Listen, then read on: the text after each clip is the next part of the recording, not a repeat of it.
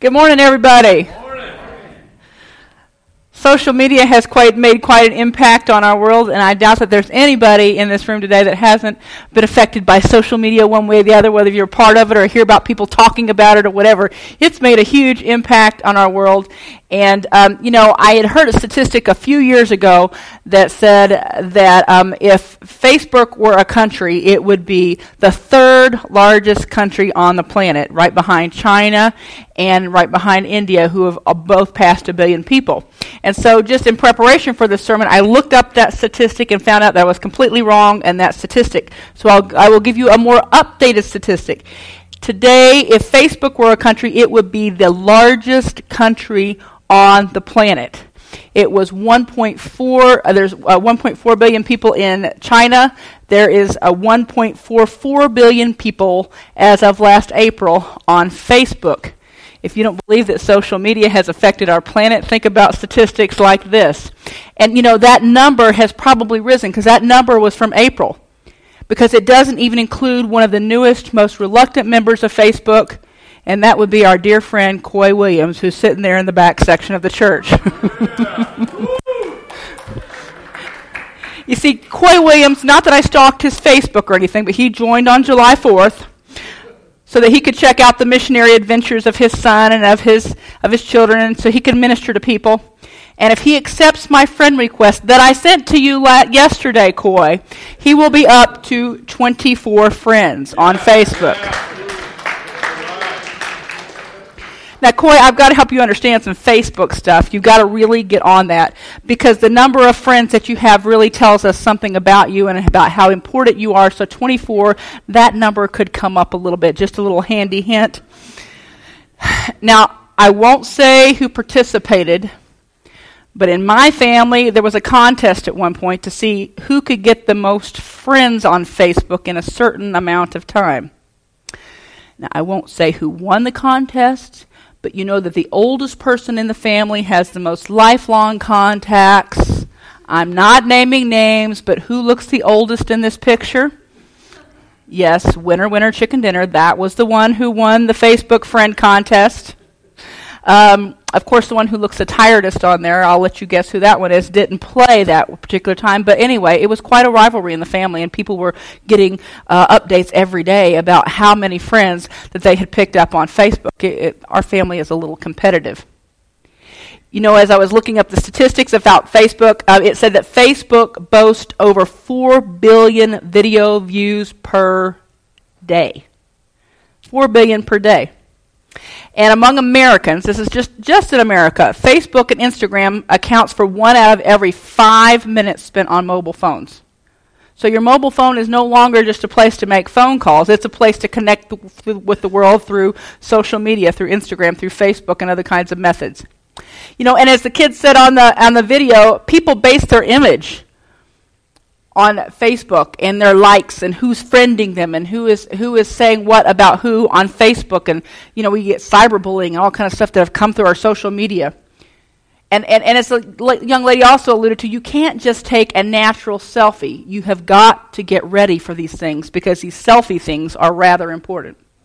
You've got to know your best angles and your best poses.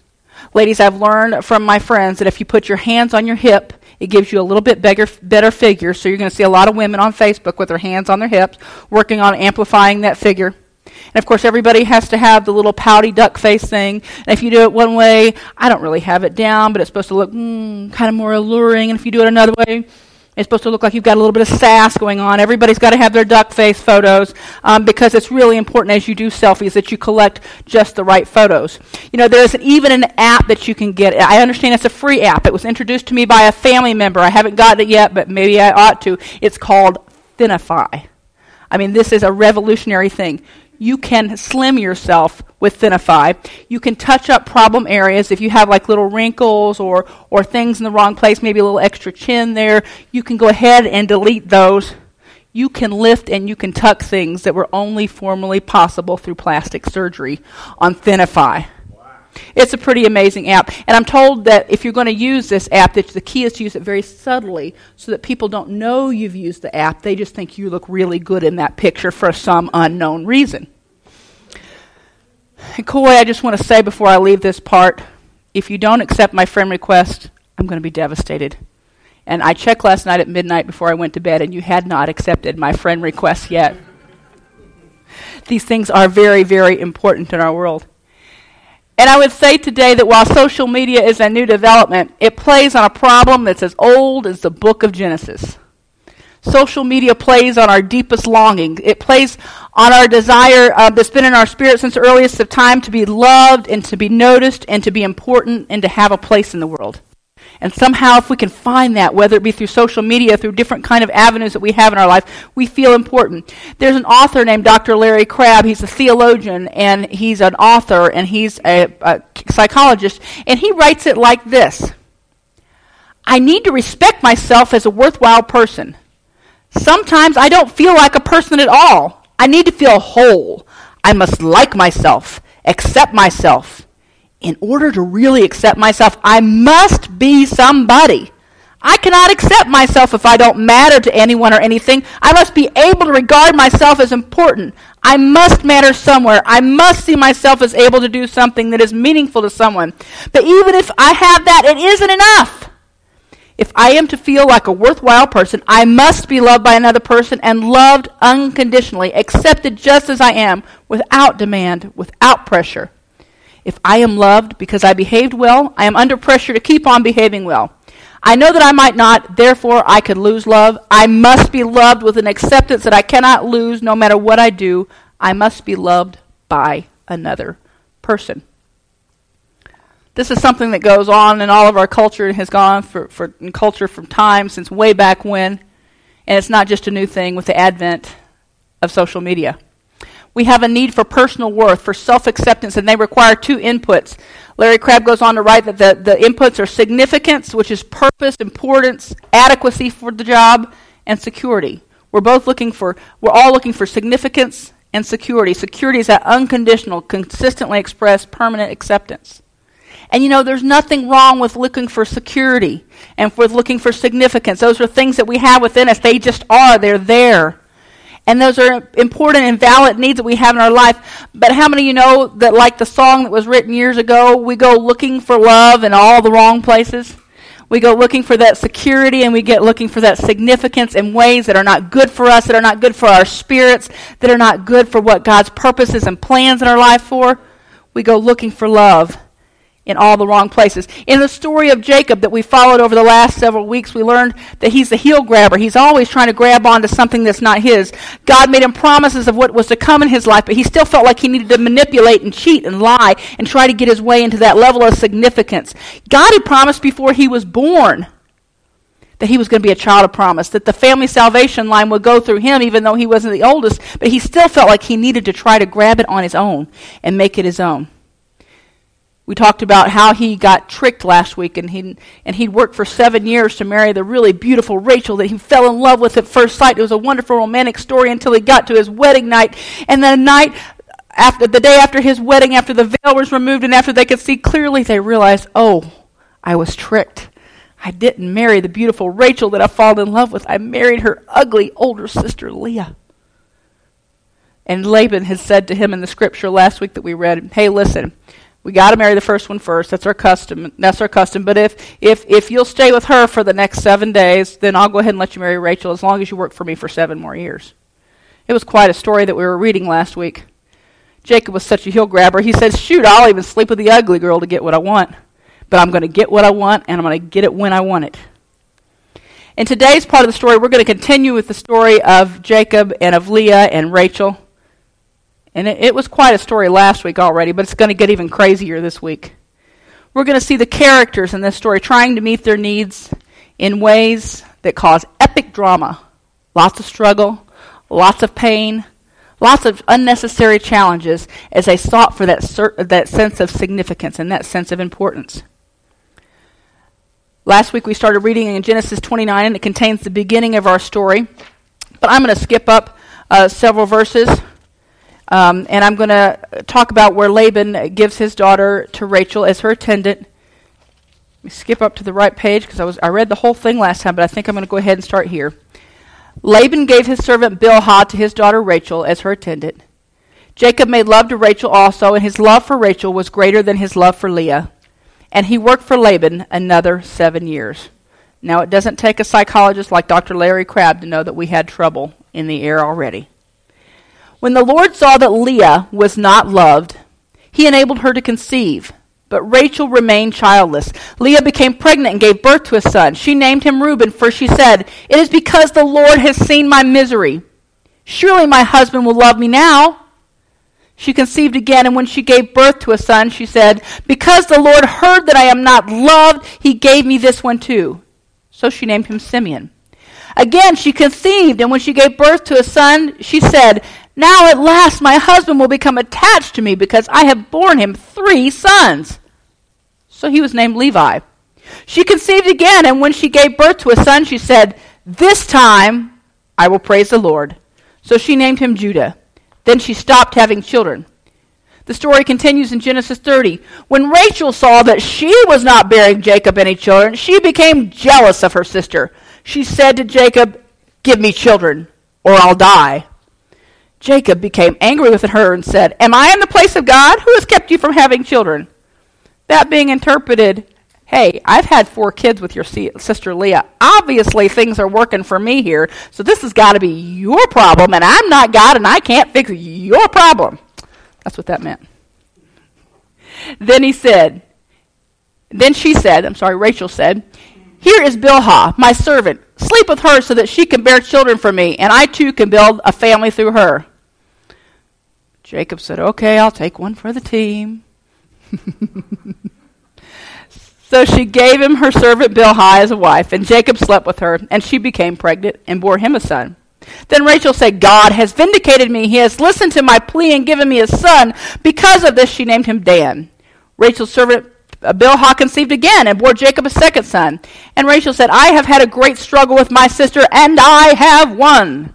This is quite the sibling rivalry, isn't it? So she named him Naphtali. When Leah saw that she had stopped having children, she took her servant Zilpah and gave her to Jacob as a wife. Wow, Jacob's got quite the life here. Odd custom that we don't do today, thankfully, but it was common back in those days. Leah's servant Zilpah brought Jacob a son. Then Leah said, "What good fortune," so she named him Gad. Leah's servant Zilpah bore Jacob a second son. Then Leah said, "How happy I am! The woman will call me happy," so she named him Asher.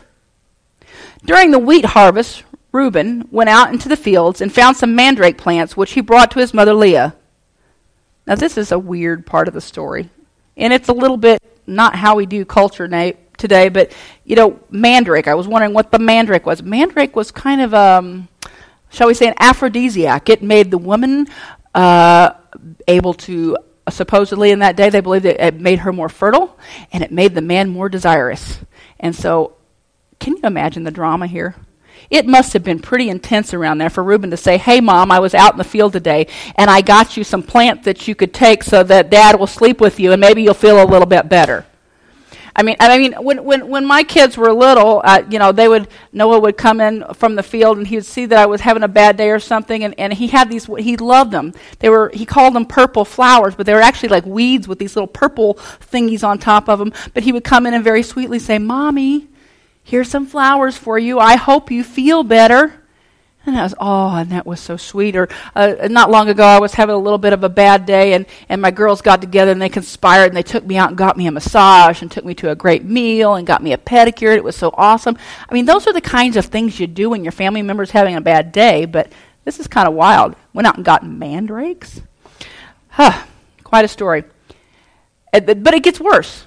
Rachel said to Leah, "Please give me some of your son's mandrakes." So here's the women. They're fighting over the mandrakes. But he said to her, "Wasn't it enough that you took away my husband? Will you take away my son's mandrakes too?" "Very well," Rachel said. "He can sleep with you tonight in return for your son's mandrakes." So when Jacob came in from the fields that evening, Leah went out to meet him. "You must sleep with me," she said. "I have hired you with my son's mandrakes." So he slept with her that night.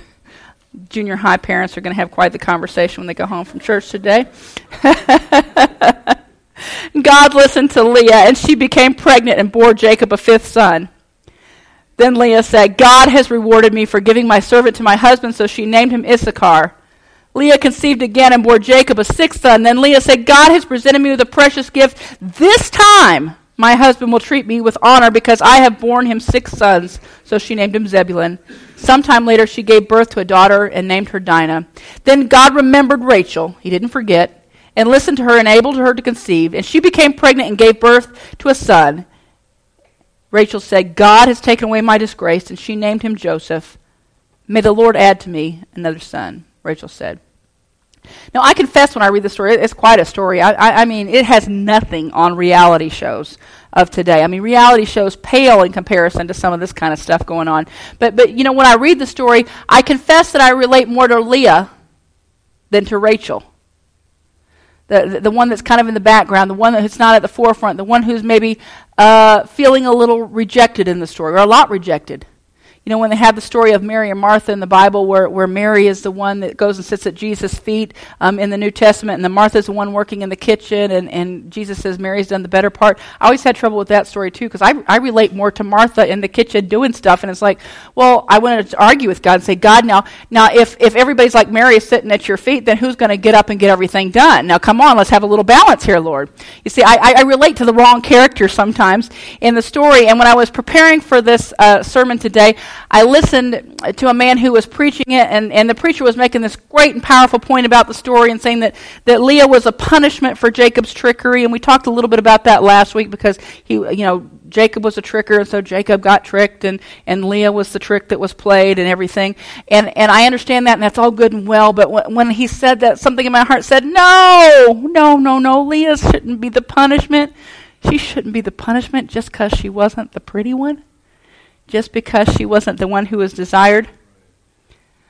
I remember as a kid, I was never the one to win the popularity contest in school. I was kind of different than most of the kids in my class for lots of different kinds of reason. And I remember in the 4th grade, such a wonderful time when you're 9 years old, and I was sitting at the table and was sitting with a group of my friends who kind of liked me a little bit. And there was a group of boys that were sitting at the next table. And after lunch, the boys came over. One of the boys came over to me. His name was Junior Lamb. You know, I forget lots of things. I can't remember my own kids' names half the time, but you can remember the names of these people who had such an impact on your life. And Junior Lamb comes up to me at 9 years old and announces to me, we voted, the boys at our table voted, and you are the second most unpopular girl in the whole 4th grade. I still remember it. And that was next to the girl who was just, a little overweight, and so everybody liked to make fun of her. And so her and I were kind of the unpopular girls in the class. And they made sure to let me know. And the kind of things shouldn't stick with you, but somehow they do. And that becomes a part of who you perceive yourself to be. I know that I'm one of 3 sisters. I'm the oldest, and then there's my second sister, Robbie, and my third sister, Christy. And we began to observe over the years and had a conversation about it, about what people commented about us when they stopped. Now, ever since she was just a little bitty girl, like just a baby in a stroller, we would walk through the stores with my sister, Christy, and she has these great, big, beautiful eyes with these eyelashes that you would think that she had mascara on, even though she doesn't wear mascara at all, even when she was a baby. And people would stop us in the store, and they'd say, oh, you have the most beautiful daughter. Isn't she lovely? Look at those eyes. And then my sister Robbie developed this amazing personality. I mean, she had the big personality. She lights up a room when she walks in. You will notice Robbie when she walks in. She can tell the best jokes and the best stories. And Robbie is just a lot of fun to be around. And everybody wants to be around Robbie. And I was kind of in the background, a little more studious, kind of taking care of stuff. And one day my sisters and I actually had a conversation about this when we were teenagers. And my sister Christy analyzed it like, okay, well, I guess I'm the pretty one, and Robbie's the one with the personality, and Melanie is the smart one. Oh, cool. I get to be the smart one. And but I had heard that from people kind of growing up, and that's kind of affected who I am and how I've thought of myself. And so I began to find my significance in being smart and capable and responsible, because as the oldest child, you're always the responsible one, going around trying to do all the right things and to be hardworking. And that was the smart one, not the pretty one, not the one with the big personality that everybody lights up when they walk in the room, but the one in the background. And I suspect that I'm probably not the only person in the room today that has felt like you weren't the really cool one at the front of the pack. You weren't always the one that everybody was gravitating to and say, oh, how wonderful, how beautiful, don't they tell the best, coolest things? Maybe you are, but maybe there's some of you who aren't. In this story, we find that Jacob loved Rachel, not Leah. But when God saw that Leah was not loved, the scripture says very plainly that he enabled her to have children and said, I'm going to give you something. I'm going to give you the ability to do something that your sister can't do. As cool and as awesome as she is, I'm going to give you the ability to do something that she can't do. You see, there's a principle in Scripture that happens over and over again, and we see it very clearly in this story, and it's good news for all of us who feel like Leah's, and that is that God selects what people reject. God selects what people reject. And so my good news for you today here, if you've ever felt like a Leah, if you've ever felt the sting of rejection, the pain of not being the cool one, is that for everyone who was left by somebody, who was rejected by somebody, who was voted the least unpopular, who wasn't picked first at school, has maybe been left by a friend or a family member, been told that you weren't good enough, you weren't enough, you weren't enough. What God would say to us today and what God would say to Leah in this story is God selects what people reject. And if you've ever been in the place of that lonely, unloved Leah, when God sees you lonely and rejected, lying on your pillow, crying at night, wondering that someone will notice you, God says, I see you, I notice you, and I choose you. I choose you. You're chosen. You're not plan B. I'm going to find good use for what other people think is a throwaway. What other people say is a reject, I'm going to find good use for. You see, it's a passage throughout Scripture. It's a principle throughout Scripture, because one of the things we learn about Jesus, the Savior of the world, we call him Messiah, we call him Savior, Lord, we go up here and sing great songs about him by our praise team. But what the Bible says about Jesus is Jesus was the stone that the builders, how many know the Scripture? Rejected. The Scripture also says about Jesus that he was despised, that he was rejected by men. But yet he was the Savior of the world. Amazing things happen through Jesus as God came to earth in the form of Jesus, but he was despised and rejected. The Bible even says that God uses the foolish things, the things that are considered idiotic by other people, to confound the wise, because that's the way he works. He's not just looking for what other people consider top shelf. He's finding you and me and all of us who have felt the sting of life and saying, I choose you, I select you. If you're wondering when is your time, don't worry. God has you in mind. If Jacob knew what Leah really had inside of her, he might have treated her differently. But he was blinded by peripheral things around. God sees us and he knows us. And Jacob may have seen Leah as insignificant, and she may have been insecure. But God, there's that God factor. God doesn't agree with that at all. God sees you and he knows you. But I want to make another point about this rejection. That in God, rejection is not a dead end. In our world, we see rejection as a dead end. I can't have the children. I'm not the most popular. I'm not the coolest person. I didn't get the great job. Somebody passed over me. They loved her more than they loved me. What is it? In God, rejection is not a dead end. It's a redirection. And that's a point that we started with a little bit last week, in the sense that God has a plan for your life. And he has a journey that he wants you to go on. And there's an end destination. And no matter how many mistakes you make in your life, he's going to keep redirecting you. We compared it to Siri last week, or to your GPS, where God keeps turning you around and saying, okay, make a U-turn, come back to where I want you to be, because I've got a plan for your life. And no matter how far you go off course, he's still going to keep redirecting you. And that's a powerful way to look at rejection not being a dead end. But on another connected but slightly different way of looking at it, he will also redirect your life when you've been rejected. Leah's life and her legacy were not over because her husband didn't love her. Jacob's life was not over because his daddy liked Esau better, his older brother. You see, that wasn't the end of their story. The rejection was not the end of the story. And maybe you don't even realize it, but maybe if you ever face rejection, maybe the path that you're on wasn't even the best one for you, and God is going to use this rejection as a path, as a chance to redirect you in some areas. Maybe you're so busy seeking those people's approval and wanting them to like you and think you were the coolest and the best and the most wonderful, that you didn't see that God had another plan for their life, your life, and that your plan and their plan were not supposed to be intertwined, and that God is moving you on from those people who will reject you. We don't know what God has planned for all of our lives, but we do know that he does have plans. And you can spend so much time moping about rejection and making your life miserable and making everybody around you miserable. to the point that your son goes and gets you some mandrakes, that you don't even realize that God is wanting to redirect your path. He's wanting to do some new things in you, and you've got to accept this point if you're going to move on, that rejection is not a dead end. It's not the end of the story. God has more to your story. It's a redirection. But I have some other things to share with you, and that is, until He is enough, whatever it is in your life, will never be enough. If it's a job, if it's a person to accept you, if it's some situation in your life that you can't get past because you have been rejected, that's never going to be enough. Until He is enough, your needs won't be satisfied. Jesus said, God says, if you can find your significance in me, so that no matter where you go and no matter what you do, I'll be your source. Then you can find a sense of contentment that won't go away. You see, the Bible clearly says that God opened Leah's womb because she was rejected. Now, at this point, Leah had some choices. One of the choices she could have made was, praise God, you're looking out for me. I know my husband doesn't like me, but you're looking out for me. Glory to God, I will praise you forever. But instead, Leah sought to find acceptance and approval from people around her through the accomplishments of having children. And you can tell, one of the ways you can tell this is by listening to the story of how she named her sons. Her first son she named Reuben, and her comment after she named him Reuben, surely my husband will love me now.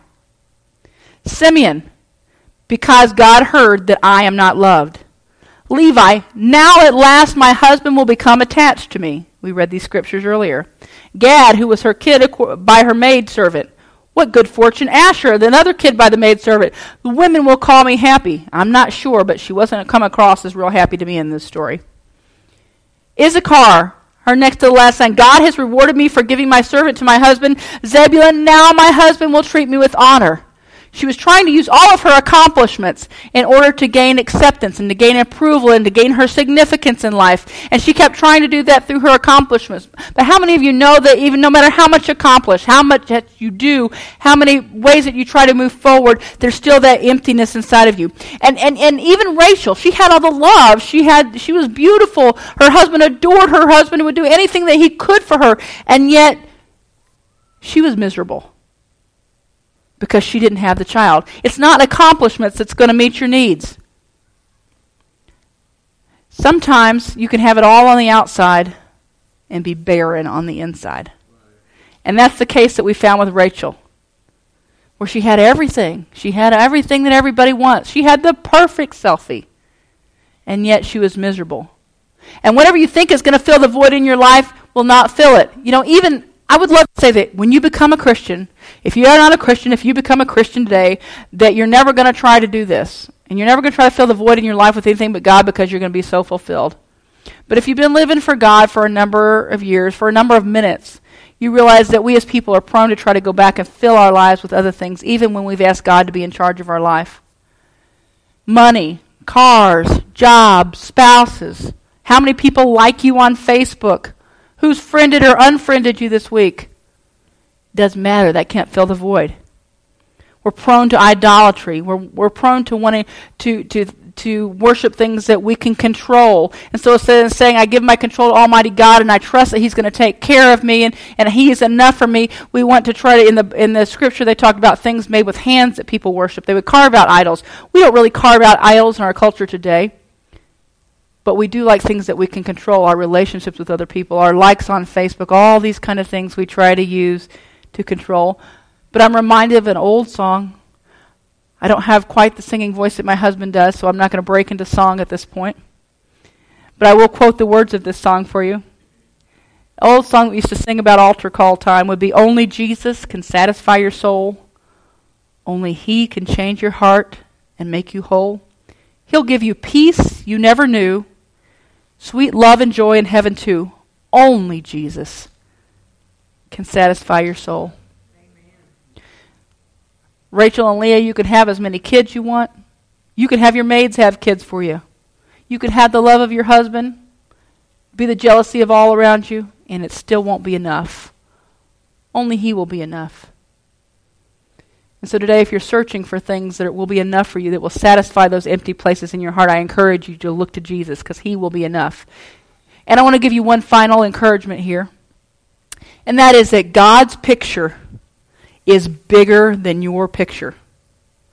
Or if I were to put it another way, God's plan is bigger than your plan. You see, the big concern for Rachel and Leah, they were just kind of looking through the small picture, the small snapshot of their life. And Leah and Rachel wanted significance and security, and they wanted to do it through having children and making sure that their husband loved them the best and their husband loved them more than anyone else. And they wanted to ensure their standing in the world. And that's what their whole concern was.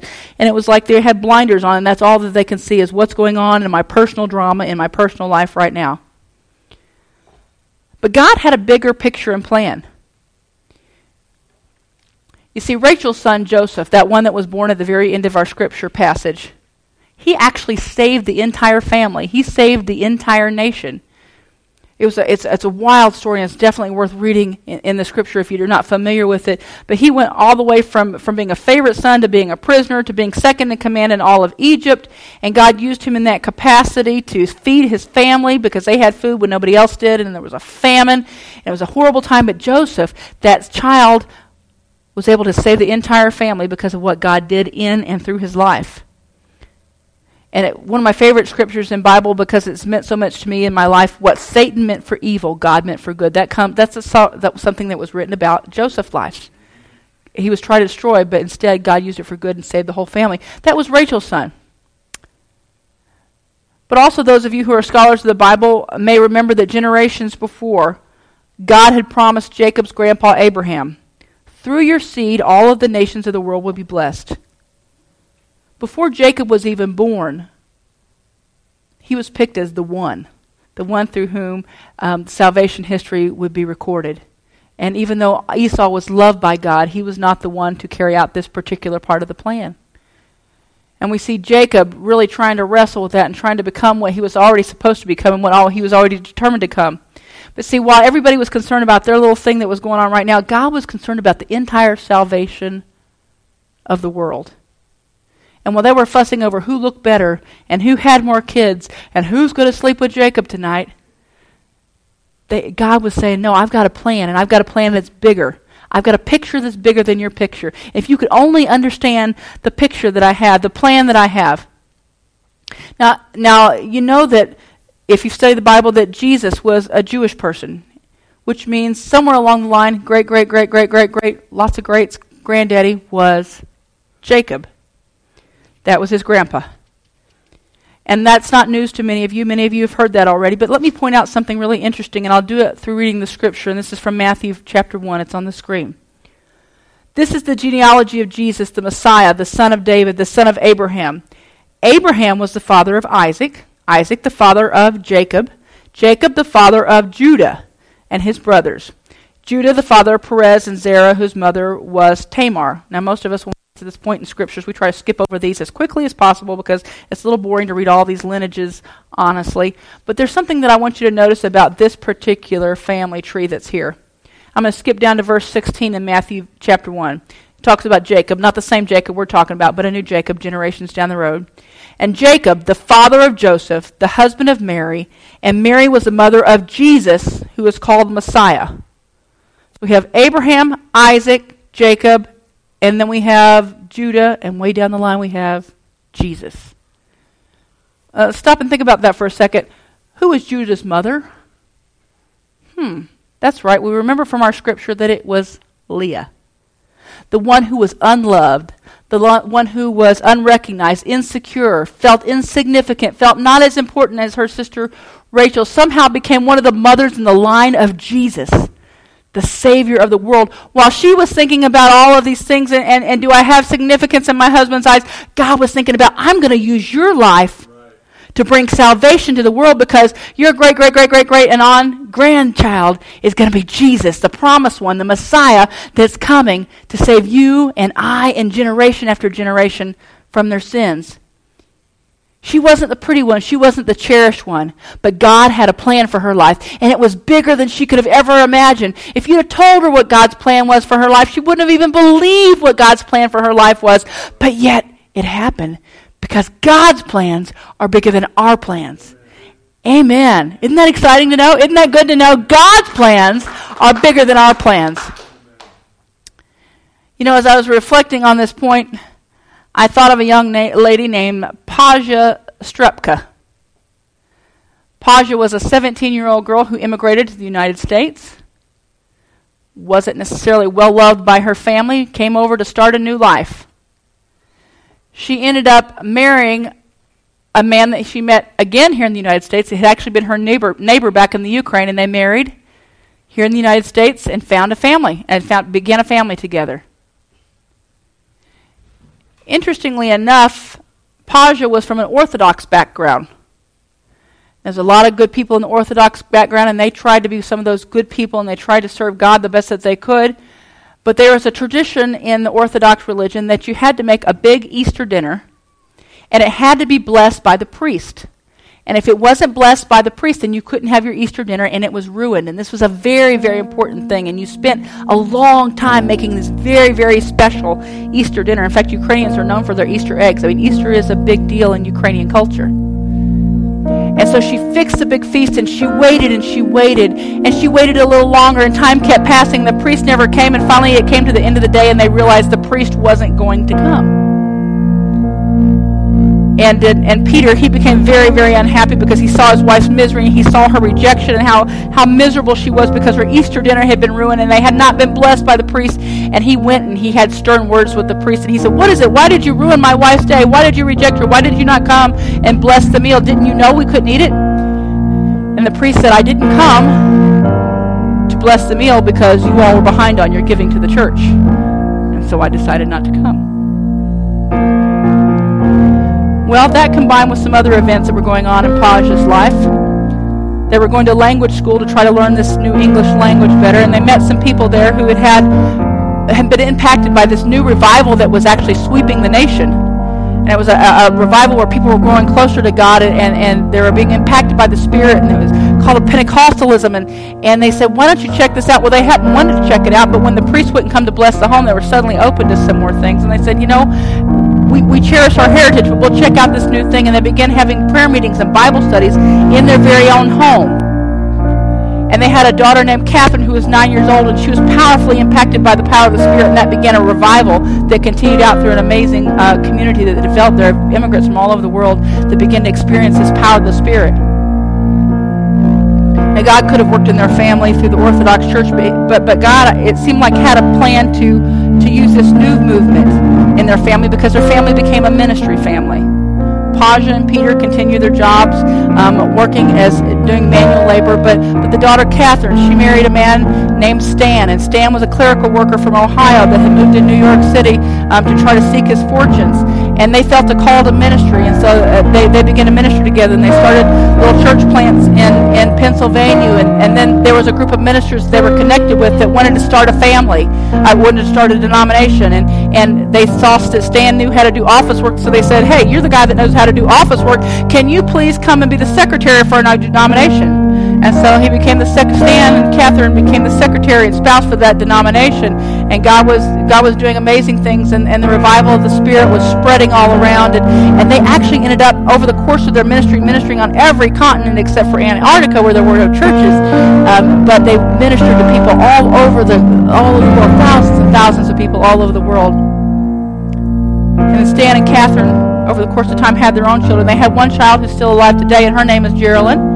And she and her husband have been in Scotland for over 30 years. And Geraldine and her husband not only have founded churches there, but they're now over working with ministers from all over Europe, trying to encourage them and keep their ministries going strong. They had a second daughter. Her name was Judy, and Judy married a man named Bob, and they both felt called to ministry, and they ministered all over the United States in lots of capacities. They've served overseas. Bob's passport was so big that it actually had to have pages added to it because they had ministered in so many different countries, and there wasn't enough countries for the stamps. Judy was my mom. And then they had their oldest, Stan and Catherine had the oldest daughter, Jean. And she and her husband also felt called to ministry. In fact, they felt a passion for coming across the state from the other side of the state all the way over here to Knoxville. And they felt a passion for Knoxville. And Paul and his dad actually began to build a church physically with their own hands. And the room that you're sitting here right now was started by Paul and Jean and the people that they gathered to begin to build a building here that would become the church that you're sitting in here today. Judy's daughter, Melanie. All of her kids are in ministry. I'm here with Phil. Almost 50 years later, we were called here to be ministering in this very same congregation. But you see, when Paja had her meal ruined all those years ago, back about, 1920 or so, she couldn't have known that God had a new direction for her family to take. All she could see was rejection, and all she could see was the tears, and I've got my ruined meal, and my priest doesn't like me anymore, and what's to become of my life? And God said, I've got a redirection for you. I've got a new path for you to go on, and I'm not only going to impact your life by this, but your kids' life, and your grandkids, and your great-grandkids, and your great-great-grandkids, and maybe even other people like you today who are being affected by all of our ministry are affected by a crazy little rejection over a meal that happened in 1920. You see, we can't possibly understand what God's plans are for us. And you may be looking at a snapshot of your life today with all of its blemishes, all the imperfections, the zits, the wrinkles, the extra things in the wrong place that you don't want them to be. And you're looking myopically at that little picture, not realizing that God has a plan for you. God has a plan for you. I need to say it again because some of you need to let it sink into your spirit. God has a plan for you that is bigger than what you can see. Hang on to Jesus and let him be enough for you. Realize that he can redirect your path because he has a plan for you and he loves you.